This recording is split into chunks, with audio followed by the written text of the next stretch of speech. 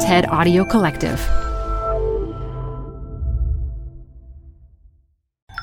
This TED Talk features prosecutor Kym Worthy, recorded live at TED at UPS 2018.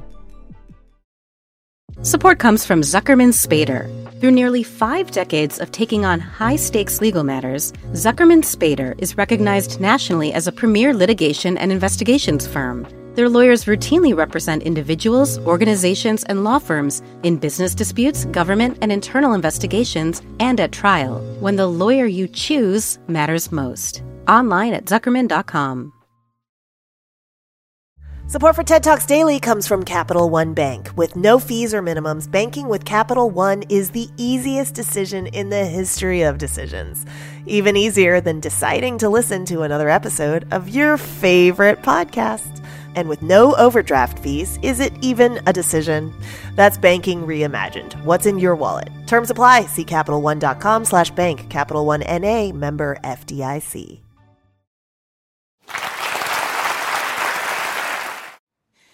In 2009, in August, my office weathered 2 major scandals. The first was the arrest, trying, and conviction and subsequent incarceration of Detroit's very popular mayor. The second caused the Detroit Police Department crime lab to be closed. I thought nothing else could go wrong.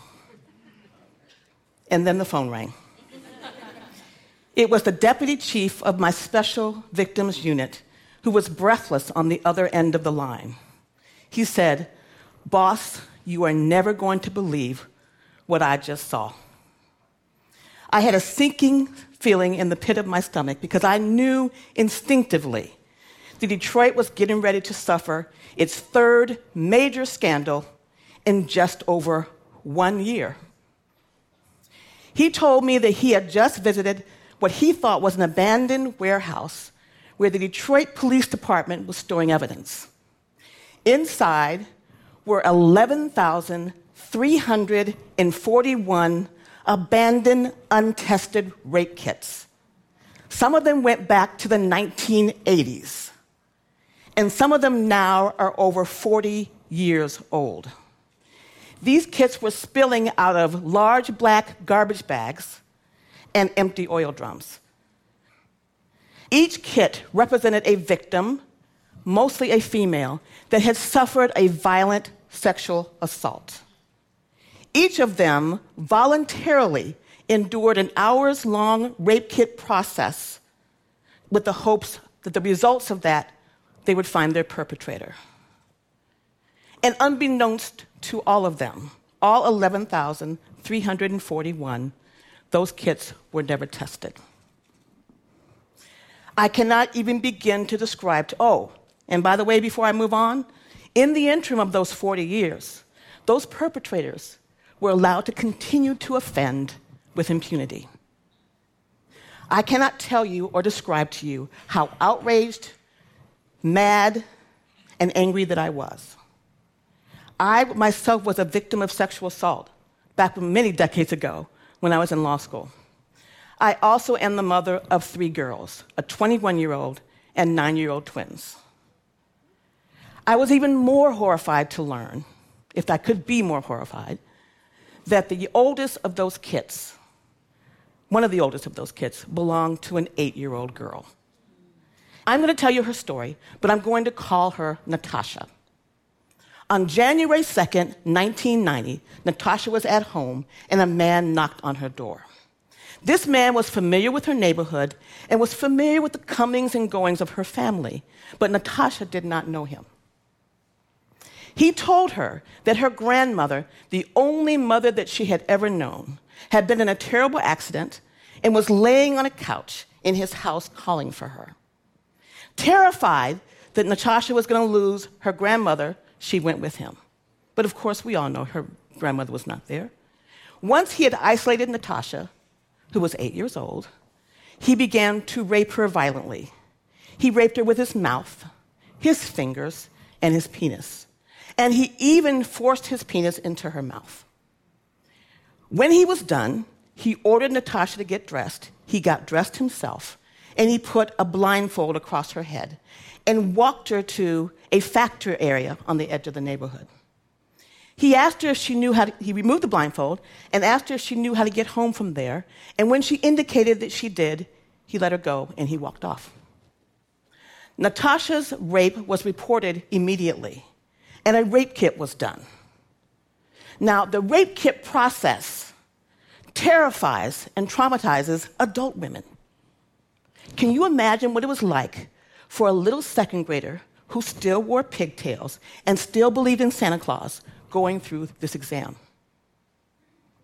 Natasha's kit sat on the shelf in that abandoned warehouse for 26 years. Pamela, 19 years old, I'm going to call her Pamela, that's not her real name, 19 years old, was walking down the street after she had come from visiting her boyfriend. She was grabbed from behind, and she felt what she thought was a gun in her side. She was taken to an abandoned house, to a bedroom in that house that was filled with trash. Every time she tried to resist, he would hit her about the face and the head. He violently raped her on the floor of that bedroom that was filled with garbage. When he was done, he put on his clothes, he stole her money, and he just walked away. Pamela also reported her rape right away. She also had a rape kit done, and like Natasha's, her kit sat on the shelf for 15 years. Now, criminals like people who raped Natasha and Pamela often leave their DNA at a crime scene. But for a rape victim, their body is the crime scene. So many elect to go through this hours-long rape kit process that requires every inch and orifice of a victim's body to be combed, swabbed, and photographed, all right after a violent sexual assault. The reason that most people do this who have a rape kit is because they want the forensic scientists to study that rape kit and hopefully come up with a genetic profile that will help identify their perpetrator. Once forensic scientists come up with this genetic profile, they enter it into CODIS, hopefully have a match. CODIS is filled with the DNA profiles of people who were arrested and or convicted of certain prescribed offenses. If, in fact, a profile is made and entered into CODIS, it can help identify a perpetrator in the matter of minutes. CODIS stands for Combined DNA Index System. Now, how did we get here? Detroit had no money. It cost at that time that these kits were found up to $1,500 per kit to have it tested. So you do the math about how much that was going to cost. In addition to that, within 4 years of these kits being found in 2009, Detroit would be the largest municipality in the history of the United States to declare bankruptcy. We didn't know what we were going to do. But not only that, as we began to study and investigate how this possibly could have happened, we discovered there were other issues besides just financial ones. During the course of these decades where these kits sat in that warehouse, we discovered there had been multiple changes of police leadership with different priorities and different agendas. There was woefully inadequate training for sex crimes officers and the police department in general. There was chronically, they were understaffed and they had other resource issues. And there was perpetual victim blaming when these victims came to report their crimes. That's the rape culture. And because of this victim blaming of someone that had been violently assaulted, some of these victims were even ridiculed into not continuing to proceed with their case. The bottom line is that 11,341 rape kits sat on that shelf. I wanted transparency. I asked myself, how in the world can we stop this from spreading. I don't want to go through all this work and 5, 10 years down the line, figure we had the same issue. At that time, police officers had the sole discretion about whether and when and if they were going to submit the rape kits for testing, any rape kit in their jurisdiction for testing. That had to change. We had to take that discretion away from police officers and pass state laws to ensure that every rape kit that's released by the victim to law enforcement is tested immediately. I also knew that there had to be some kind of system to keep everybody honest and to keep everybody accountable, put in place where we knew where these rape kits were at any given time. The answer was simple. Think about all of the hundreds of thousands and perhaps millions of packages that are moved by logistics company every day. They're scanned and tracked, and they're known where they are at every bend and turn, from the time that they're stored in the warehouse until the time that that package arrives on the purchaser's front steps. Why couldn't we do that for rape kits? I had no desire to reinvent the wheel, so I contacted UPS. UPS, within 2 weeks of our first meeting with UPS, they had come up with a major plan where they involved all the stakeholders, the police officers, the prosecutors, the medical facilities, the forensic nurses, the hospitals, the lab personnel, and the victim advocates, could know where the rape kits were at any given time. They sent a team of experts out and fanned the Detroit area, talked to all the stakeholders, and developed a plan and studied the life of a rape kit from the time the rape kit was collected through to the time that it was tested in the lab and returned to the police personnel. They also developed a web-based portal that all the stakeholders can look into and see where any given rape kit was at any given time. UPS had the technology. UPS knew how to use that technology to solve our problem, and we didn't.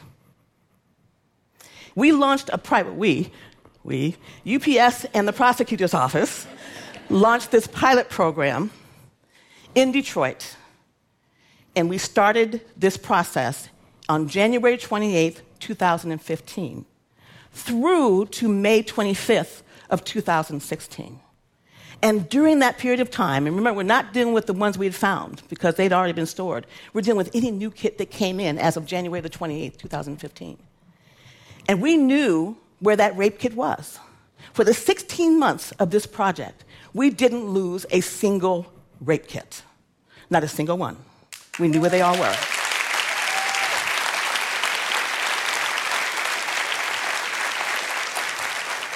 This project went on until the state of Michigan, the elected officials in the state government, took notice of everything that UPS was doing and everything that my office was doing. And they decided that they were going to use state funds to develop a statewide tracking system, not in just Detroit, but statewide tracking system. Hopefully that system will be up and running soon. But I loved working with UPS. I loved their innovation. I loved how fast they worked. I loved their unorthodox approach to ideas to solve everyday common problems whose solutions shouldn't be that simple, that should be simple. So after working with them, I knew that even with one company working on one issue, the progress that could be made. We've been at this now for 9 years.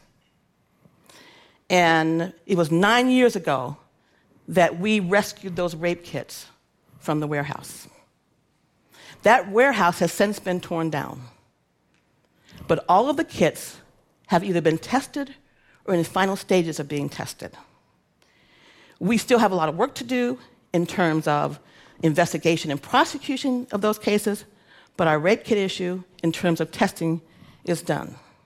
As of June 28th, 2018, our CODIS hits have showed us and identified 2,600 suspects.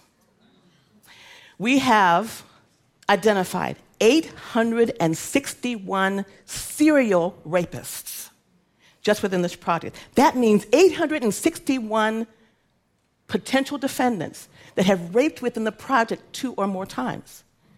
And 50 to 75 of them have raped 10 to 15 times apiece in one city, in one state. Also, the CODIS results that we have tentacles to crime scenes, have linkages in 40 states in the United States. 40 of the 50 states have tentacles to our crime testing of these rape kits. From Alaska to Florida, and from Maine to the most southern parts of California, a sea to shining sea string of CODIS hits.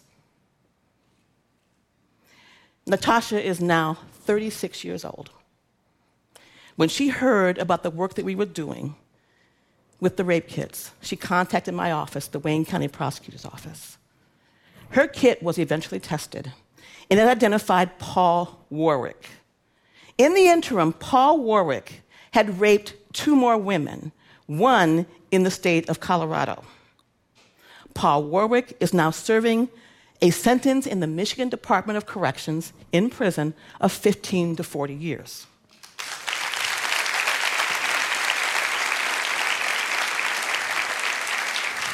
Pamela's kit was also tested, and her kit led to the identification, her CODIS hit on her kit, led to the identification of Bernard Peterson.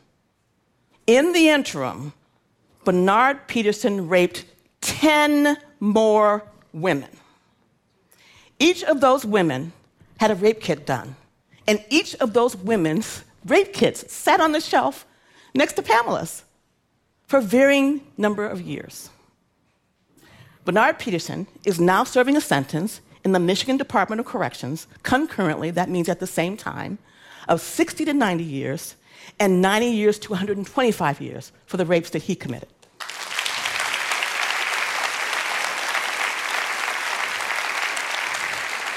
We still have a lot of work to be done, and we desperately need the help of the private sector. We need the help of the tech industry to help us develop, not help us, we want them to develop information management systems so we can all talk to each other and stop these perpetrators from raping and maiming and killing with impunity. We also need help from those of you with marketing and advertisement backgrounds. We need you to develop campaigns for our children and other people to listen to so we can stop the culture, change the culture of rape victims being too afraid to come forward because of what may happen to them. UPS was one company, as I said, that helped us with their innovation, and they revolutionized the way that we can track rape kits. Every single aspect of our lives is tracked. Every like, every mood, shopping history, browsing history, reading history, our entire web history is tracked these days. What if we could track the activities and the comings and goings of criminals who commit crimes, just like people track every aspect of our lives? In 2015, the Obama White House and the U.S. Department of Justice put the number of untested abandoned rape kits at 400,000 across this country. 400,000. That's a national pandemic. We know where a lot of those kits are. Our testing showed that women were raped waiting in their cars, waiting for friends, on their way to work, on their way from work, at gas stations, at shopping malls. And even one of the first cases that we did when these rape kits were starting to be tested was a man who came into the window and got into the bed and raped a woman who was in bed with her 2 children. He raped her while he was in bed with her 2 children. Every time I look at a rape victim that comes into my office because their case is being called or they're being interviewed by the prosecutor, they're being prepped for a case, I look into their eyes and I think to myself, they didn't have to be one of the ones that was raped. They didn't have to be one of those victims. And maybe they would not have been if these rape kits had been tested timely. How many more Pamelas are in this world? How many more Natashas are in this world? We may never know. But what I do know is that you have the technology, you know how to use it, and you can help us solve the problem of rape kits being stockpiled. Thank you.